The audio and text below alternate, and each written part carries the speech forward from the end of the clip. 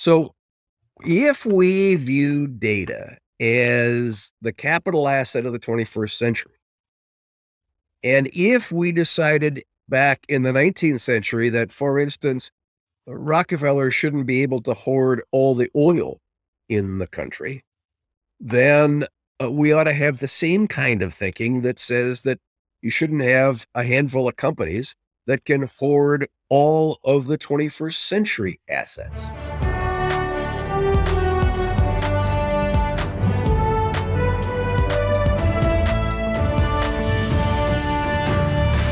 Hi, everybody. This is How Tech Becomes Law, a public interest tech podcast about technology, public policy, and career advice. We are your co-hosts, Jingyan Zhang and Drew Gupta. This week, we have a conversation with Tom Wheeler, the former chair of the Federal Communication Commission, about how to regulate social media platforms. Tom Wheeler served as the chairman of the FCC from 2013 to 2017 under President Obama. For more than 3 decades, Wheeler has been involved with new telecommunications networks and services, experiencing the revolution in telecommunications as a policy expert, advocate, and businessman. As an entrepreneur, he started and helped start multiple companies offering cable, wireless, and video communication services. He's currently a senior fellow at Harvard Kennedy School's Masavar Rahmani Center for Business and Government and a senior fellow at HKS's Shorenstein Center on Media, Politics, and Public Policy. He's also a visiting fellow at the Brookings Institution. Hey, thank you so much, Tom, for joining. It's fantastic to meet you. How are you doing today?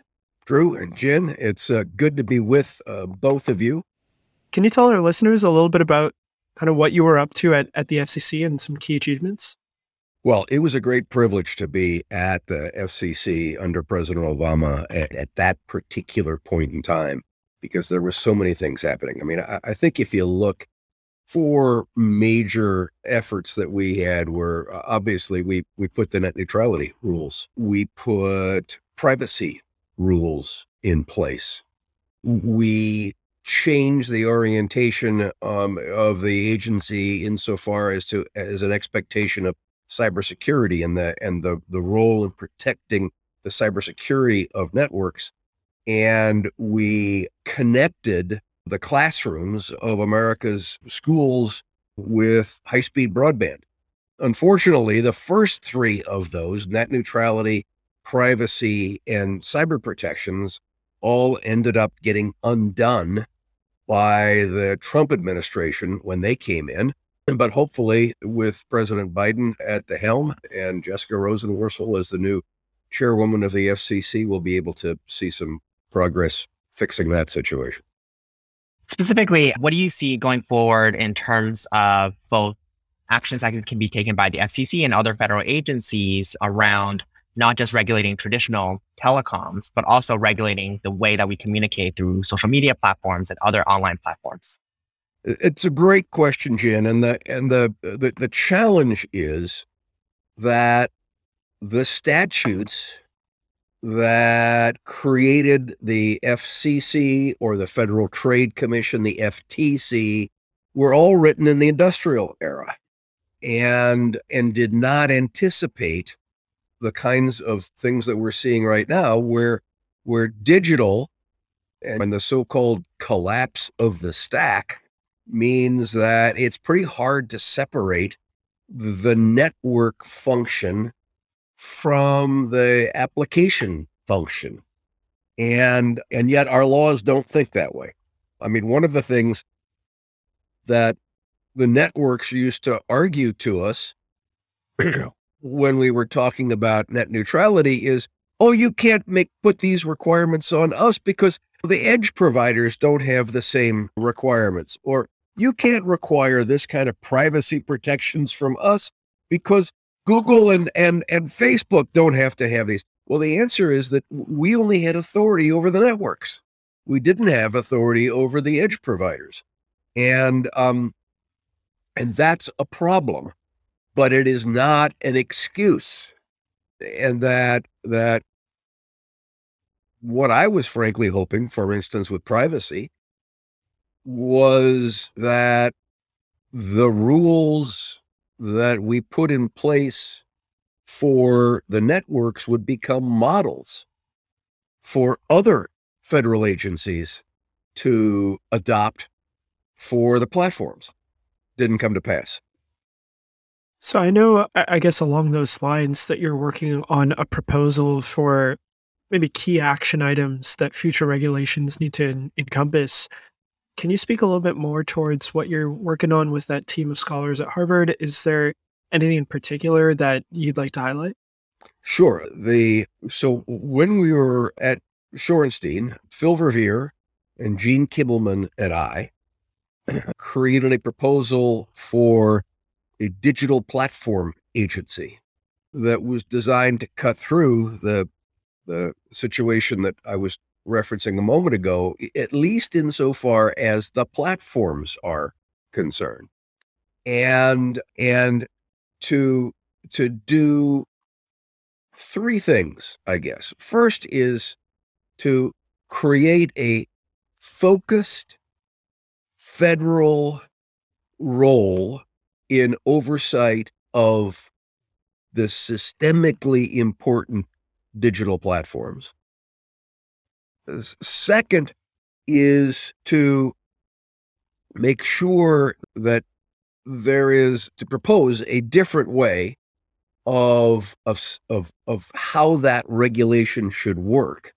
In other words, to break away from the model that was used in the industrial era. And the third was to try and have a focus on privacy, competition, and what we call truth and trust, rather than going across the whole gamut of, well, any topic that could be regulated. So I'm curious if you can talk more about what this new model of regulation could look like, right? I mean, especially someone who have worked at the FCC and have worked on a great deal on telecoms of Yep. the concern that of the industrial era kind of policies is making sure everyone gets access. That when you have a phone available or internet connection available, that you can have affordable access to those tools. Now, with social media, access isn't necessarily the question in terms of anyone can create an account, but really it is about what kind of experience that you have once you're on those accounts. That's a very different type of thing for a regulator to tackle. And what are your thoughts on then, if you have this agency be created, how can they go about trying to address those problems? Well, this goes to the heart of the new regulatory paradigm, if you will, that we proposed, which is one of the great successes of the digital era has been how technology standards have been used to make sure that there was interoperability among all the various new capabilities. And the multi-stakeholder approach to building those standards. But those are standards about how something works, not what it does or what the effects of it are. And so our thought is that we need to have a new regulatory approach that cleaves from the micromanagement, which was how industrial regulation was done, and moves more to a risk management structure that utilizes this kind of multi-stakeholder process. So what we proposed was that we need to have a multi-stakeholder process that is called by the government, participated in by the government, approved by the government, and enforced by the government, but which, as a result of the agility of the process, is able to keep up with changes and not inhibit innovation. Let me give you a specific example. We were able to move in the mobile phone world from 1G to 2G to 3G to 4G to 5G, and now they're working on the 6G standard, which was how does the operations of mobile networks keep up with the increasing ability of standards, or increasing ability of the technology. And that kind of agility is what has been absent in regulation. Regulation has typically been, here is what you will do and how you will do it. And so we were trying to say that we want to make sure that regulation doesn't inhibit innovation, but at the same point in time, you need to have regulation that protects consumers, competition in the marketplace. And that we thought that there was a new structure that was possible to do that. I should say a new proven structure, a structure that has proven itself to be agile, workable, and flexible. But what it needs in the behavioral side is also an enforcement, an expectation and enforcement. Well, do you view these problems around, data privacy, antitrust, misinformation that we've seen from this hands-off regulatory environment where of social medias as like a distinct set of problems, or is it self-reinforcing and interconnected? The digital companies for the last couple of decades have engaged in what I call the big con, where they have said to government, oh, don't dare touch us, because what we do is magic and you don't understand it. And if you were to touch that, you'd break the magic. And because of the fact that, like the people they represent, the vast majority of legislators in particular did not understand the full ramifications or implications of digital technology, that line sold. I mean, when I was chairman, I was constantly being hit. Oh, you want to regulate the internet and you want to destroy this. They had this great 2-word description, permissionless innovation. We were able to bring all of these great things because we didn't have to ask anybody's permission. Right. Well, nobody's ever been suggesting that this is like drugs where you've got to have government permission before you can bring it out. What we're saying is you need to have some responsibilities. I mean, it's fascinating to me. I had Secretary Ash Carter assembled a lunch at Harvard a couple of years ago of a whole bunch of us to sit down with Eric Schmidt. And he and I, Schmidt and I, engaged, shall we say, when he made the permissionless innovation argument. And I note that yesterday, he talked specifically about how social media platforms prioritize outrage because that's how you prioritize profits. And when he was at Google, of course, they were running that social media platform called YouTube. But the point of the matter is that you need to establish what are the ground rules. And the situation that we have been in is that we have let the innovators make the rules. And when they make the rules, they make them to favor themselves, not to protect competition, not to protect consumers, not to worry about truth and trust. And so we shouldn't be surprised at what we're discovering. But likewise, we shouldn't be sitting back and allowing that to define the future. It is time for us to step up and say that there are public interest responsibilities in this incredibly, I mean, we're talking about the most powerful and pervasive platform in the history of the planet. There, I've got my alliteration down for the day. But when we're talking about something that is that pervasive and that powerful, it can't be allowed to make its own rules.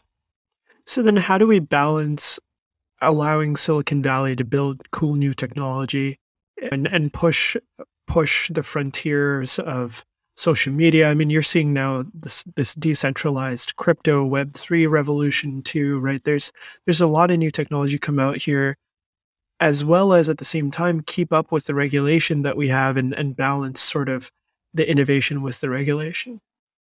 Well, that's the heart of our proposal, where you need to step away from the old regulatory micromanagement, identify risks, manage to them, and do it in an agile manner. One of the things that I said a minute ago that the statutes are written based on industrial realities. It's actually beyond that. The agencies that were created by those statutes were structured around management concepts of the industrial era that are no longer valid. I mean, think back. How did you manage in the industrial era? Well, you had a guy, and it was a guy. You had a guy on the shop floor who followed a set of rules to do a job as the conveyor process moved down or whatever. He was supervised by a manager to make sure that he was following the rules. The manager was supervised by a supervisor who looked at a whole bunch of managers.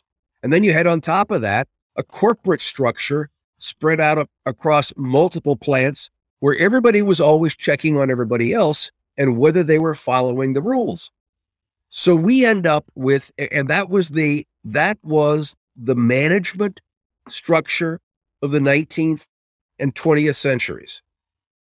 Today, you have what's called agile management. I mean, nobody runs companies that way anymore, particularly the digital companies. You need to have a product that is continually evolving as technology evolves. You need to have a product that evolves as the marketplace evolves. You put out an MVP, a minimally viable product, and then keep improving it. We need to bring that same kind of thinking to the regulatory environment.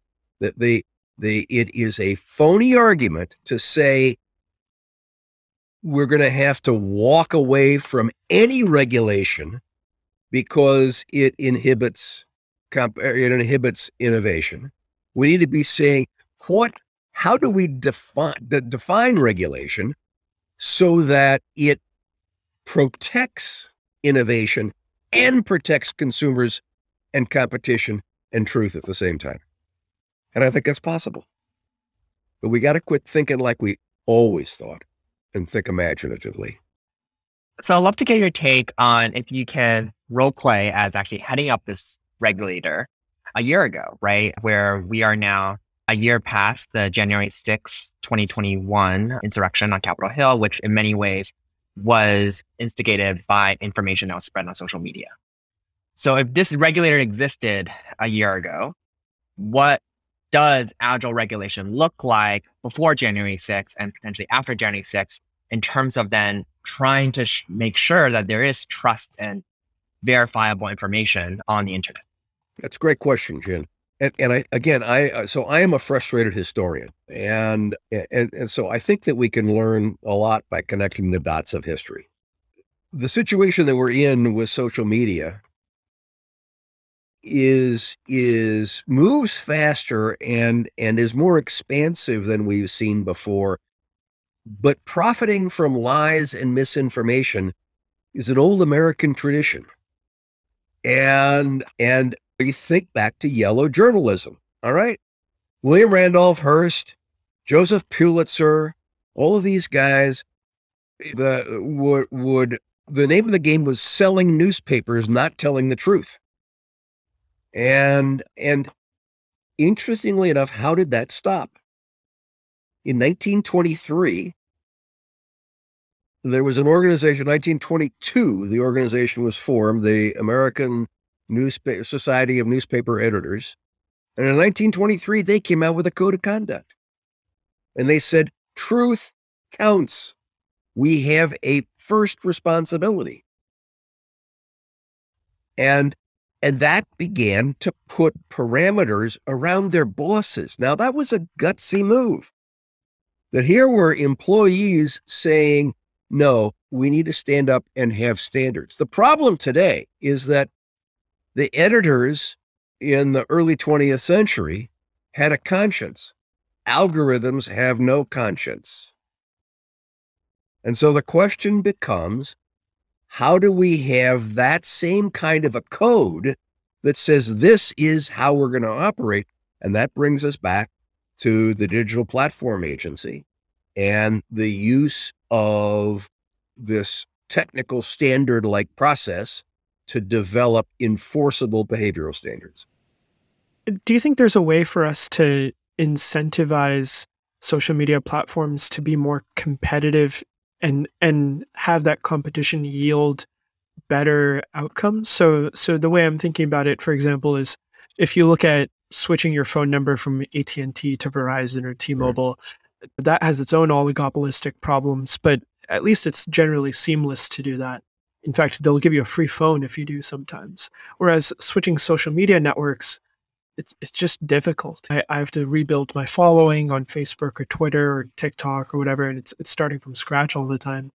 That increases lock-in into those platforms and decreases their incentive to maybe improve. Totally. I mean, so let's go back. So Mark Zuckerberg created Facebook famously at Harvard, right? And he took on MySpace was the dominant platform at that point in time. MySpace was owned in large part by Rupert Murdoch. Okay, so you're not exactly dealing with some kind of another dorm room project, Wow, right? I didn't know that. Wow. And he beat them. And why did he beat them? He beat them with good old-fashioned, my product is better than yours. If you and I, if we were going to have the Jim, Drew, and Tom platform today, that we have this great idea of a better product, we have little hope that we could ever compete with Facebook, because the asset necessary for that competition, which is all of the information on 3.5 billion users, which is what informs the algorithms that allow the targeting, which is what advertisers buy. The three of us, we could have 100 million users and have a really successful business in that regard, and we would still be losing advertising competition to the folks that have a lot more and therefore can add a lot more targeting. So the key to all of this is the asset of the 21st century, which is data. And you talk about number portability, for instance, for cell phones, which makes all the sense in the world, and increased competition in the cellular industry. But we need more than data portability in the internet world. We need open data. We need the ability to have, to say that when we come along with our idea for a new service, that the data that has been collected by consumers, if they agree to it, can be made available to us as well. Doesn't have to be free, right? But there's an interesting trial of this concept that has been happening for the last several years in the UK. The UK government told the 9 largest banks that they had to open up the data on their users, because the fact that they were hoarding that data behind Chinese walls meant that new innovators couldn't come along and say, well, let me sell you a product that helps integrate your data in the bank with your data in the insurance company and your credit cards and all this sort of stuff, and provide you a new service. And the government said, no, you have to open that data. And they did. And today there are 300 new service providers that are using that open data to provide competitive services. And now get ready for it. Guess what? Number one, the 9 biggest banks suddenly became very competitive in their new offerings. And number 2, the banks that weren't the 9 largest realized they had to do it too, so that they could be able to compete. So if we view data as the capital asset of the 21st century, and if we decided back in the 19th century that, for instance, Rockefeller shouldn't be able to hoard all the oil in the country, then we ought to have the same kind of thinking that says that you shouldn't have a handful of companies that can hoard all of the 21st century assets. And so you're talking about opt-in from the user's perspective. Is that correct? So, yes, I think that the user ought to have the right to say, yes, I want my data to be available elsewhere, and that the companies have the responsibility to provide that kind of openness to the asset, which is what gives them their marketplace power in the first place.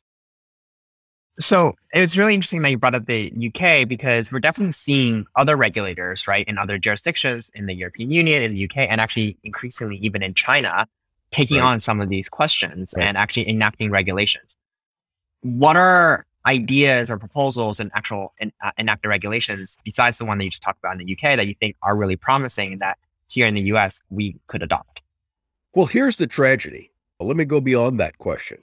The tragedy is that the United States of America has lost its world leadership position because we've sat on our hands as a result of this big con.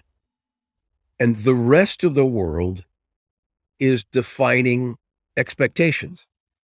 There are 2 parts of that that are important. Number 1 is that in an interconnected society, the rules that the others make about being able to interconnect in their country have an impact in this country. GDPR is the classic example.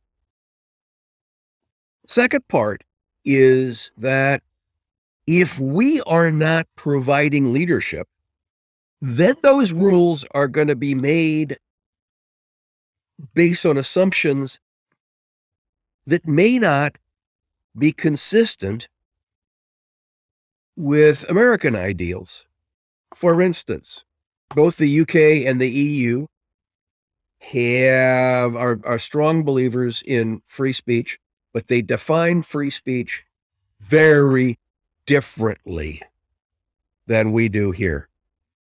Much more limited. And in a world where interconnection means that the rules that apply to one are rules that apply to all, are we as Americans ready to have free speech on the internet defined by Germany? And so, but this is the consequence. This is the cost of us failing to act here. And the companies, and this will have a negative effect on the companies. I wrote a piece for Brookings on this, in which I began the piece by quoting Oscar Wilde and his great line that he's got in Lady Windermere's Fan, which is, there are 2 great tragedies in life: not getting what you want and getting it. Well, the lobbies of the tech companies have gotten everything they want because nothing has happened in the United States at the federal level. And so what are they seeing? They're seeing the EU, the UK, and China making the new rules. And they're seeing California, Colorado, Vermont end up making rules that are specific to their state, which inhibits their national reach. And at some point in time, they're going to be hoisted, they have been hoisted on their own petard.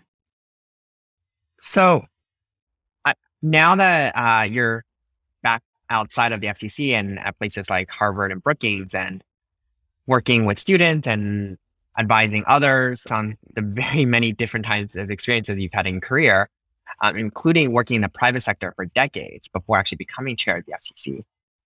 How do you think young people should think about the question of, hey, everything you described right now sounds really interesting, and I have some ideas and things that I want to do to try to shape that policy to work at this regulator that you're proposing. What's next for me? Do I try to go to Capitol Hill, try to find a job there? Do I go work in the tech industry and gain industry experience before I do that? Do I go and get more degrees or more schooling? What would your advice be? Yeah. The first is stop, take a deep breath. You've got a lot of time ahead of you. Okay. and the decision that you make today or in 3 years from now is not going to be a final decision. And so I would say follow what excites you. Follow your bliss. What is it that turns you on? And then go out. And if it's working on Capitol Hill, go do it. If it's working inside a company and learning about how to run a company and read a balance sheet and worry about different kinds of debt and all this sort of stuff, go do it. If it's to work inside of a federal agency, go do it. If it's to get another degree, go do it. Because you've got plenty of time. And the experience that I've had, I mean, I have been blessed in my life with a plethora of opportunities, all of which sought me out because I was having experiences that opened me to them. And so just start out, go. When in doubt, go ahead. And then the next step will become evident. There's too much of this, well, I've got to do this. So that I used to have people come to me and say, well, I'm gonna get this job, and then I'm gonna go on Capitol Hill, and I'm gonna get that job, and then I'm gonna go out and I'm gonna go back to my home state, and I'm gonna become a school board member, and then I'm gonna become a city council member, and then I'm gonna run for Congress. And folks, it doesn't work that way. Okay? You cannot sit down and plan out every step along the way. You just have to say, this is what I believe in. This is what turns me on. This is what I want to do. Go do your best at it and see what happens next. Yeah, those plans bring us a lot of comfort, though. It feels nice to have things planned out, but you didn't have that experience. Things just kind of came to you. Correct. Believe me, I went to The Ohio State University. I was in graduate school. I got involved in politics. I came to Washington. I went to work for the Grocery Manufacturers of America. That's a pretty long way from technology. All right? And one thing led to another. So just make yourself available for that. How did that experience of going from, I guess, the Grocery Manufacturers of America to building telecom companies, like the first company to offer high-speed internet, how does that shape your thinking on your role as you shift from building this technology and putting it out there to regulating and then being on completely other side of the coin there? Good question. I mean, I think there's a couple of parts. Number one, if you see from the inside how technology companies work, it can only help but inform you. It is different to live it versus read about it, number one. Number two is I always thought that my management experience was really helpful to me at the FCC. The FCC has traditionally been populated by lawyers and former congressional staffers. Nothing against any of those people. Good people, skilled people. But I think I was the first guy in years who would ever run anything. And you look at the world differently based on those experiences. Can you give an example? Well, so you keep referencing the first high-speed delivery of digital services over cable lines. That company failed. Okay. It's called NABU, N-A-B-U, the Home Computer Network.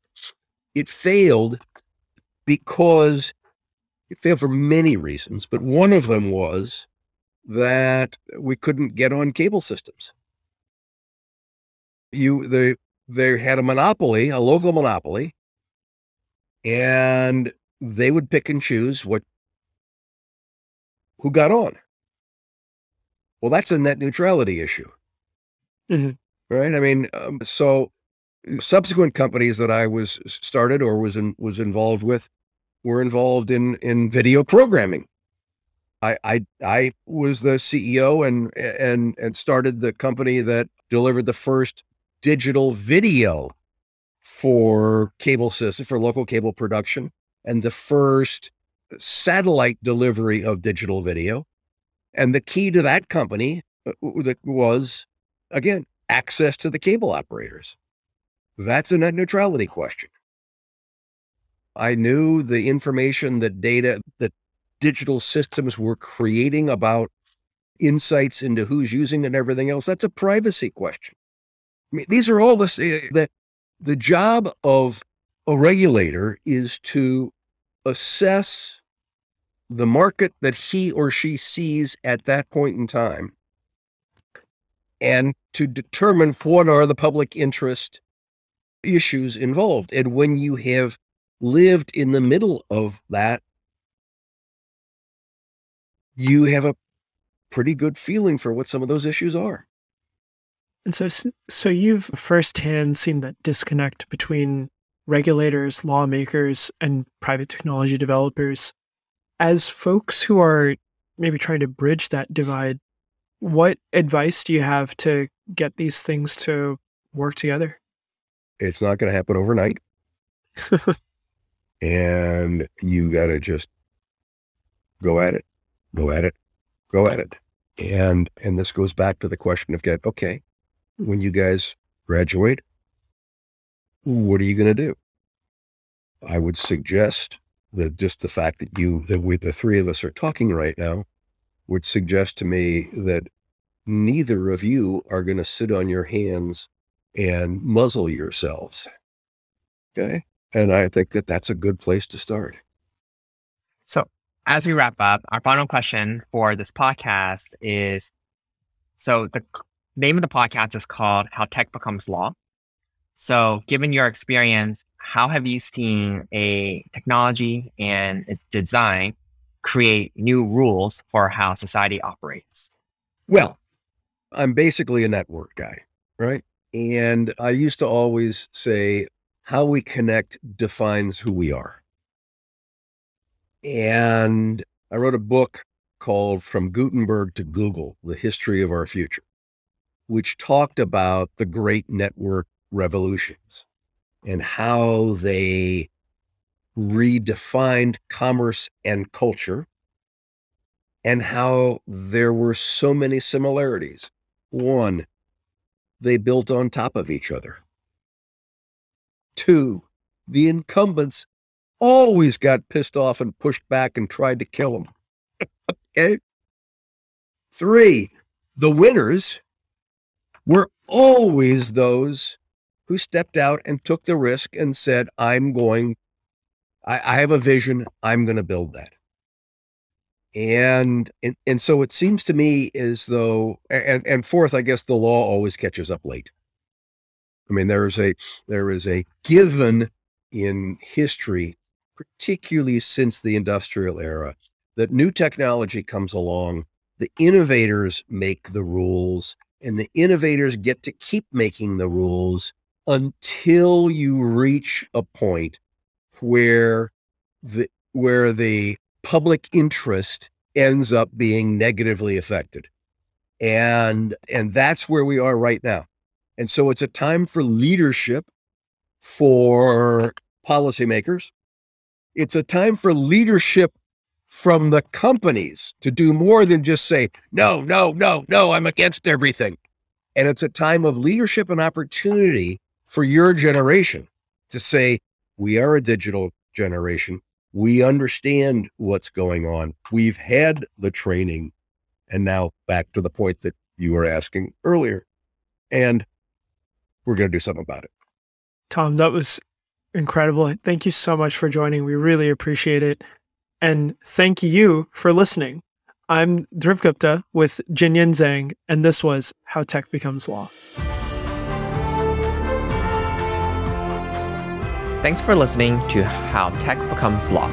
We are supported by the Public Interest Tech Lab. You can find us online at howtechbecomeslaw.org and on social media channels at Tech Becomes Law. The music for this podcast was produced by Clarence Yap. If you enjoyed this podcast, please leave us a review on your podcast platform of choice. It really helps other listeners discover us. Thanks again for listening, and come back next week for another conversation on how tech becomes law.